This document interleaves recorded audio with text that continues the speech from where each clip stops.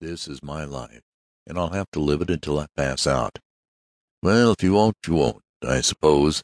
By the way, where is Tom? I'd like to see him before I go back. He's a mighty fine boy." "That's what he is," broke in a new voice. "Bless my overshoes, but he is a smart lad, a wonderful lad. That's what. Why, bless my necktie, there isn't anything he can't invent from a button-hook to a battleship. Wonderful boy, that's what." "I guess Tom's ears would burn if he could hear your praises, Mr. Damon," laughed Mr. Swift.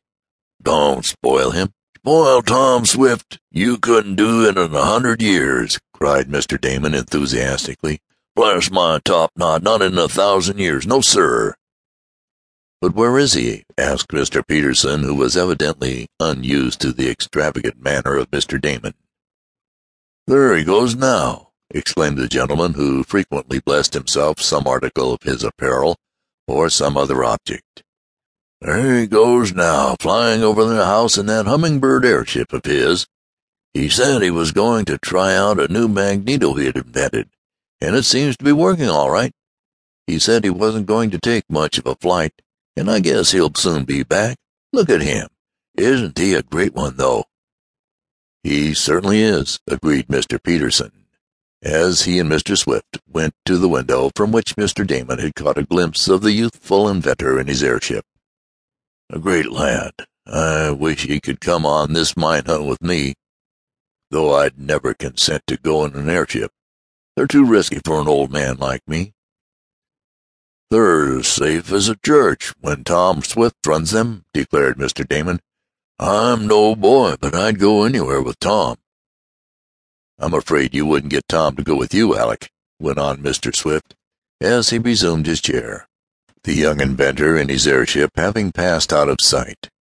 "He's busy on some new invention now, I believe. I think I heard him say something about a new rifle." "Cannon, it was, Mr. Swift," said Mr. Damon. "Tom has an idea that he can make the biggest cannon in the world, but it's only an idea yet." "Well, then I guess there's no hope of my interesting him in my opal mine," said the fortune hunter with rather a disappointed smile. "Nor you either, Mr. Swift." "No, Alec, I'm afraid not.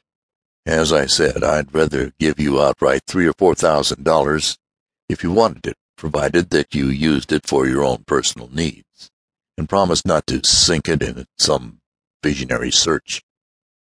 Mr. Peterson shook his head. "I'm not actually in want," he said, "and I couldn't accept a gift of money, Mr. Swift. This is a straight business proposition."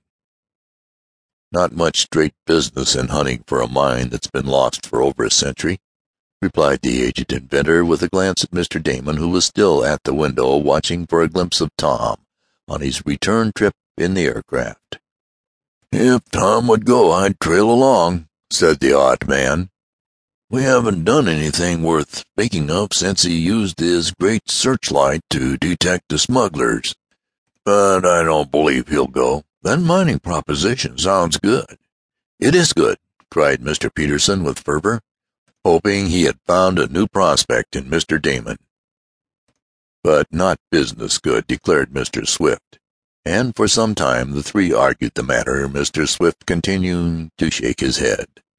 Suddenly into the room there ran an aged colored man, much excited. "For the land's sakes," he cried, "somebody ought to go out and help Master Tom." "Why, what's the matter, Eradicate?" asked Mr. Swift, leaping to his feet, an example followed by the other two men. "What has happened to my son?" "I don't know, Mass Swift, but I looked up just now, and there he be in dat air contraption of his'n he called de Hummingbird. He catched up fast on de balloon shed roof, and there he's hanging with sparks and flames a-shooting outer de airship. Something scandalous. It's just spitting fire, that's what it's a-doing.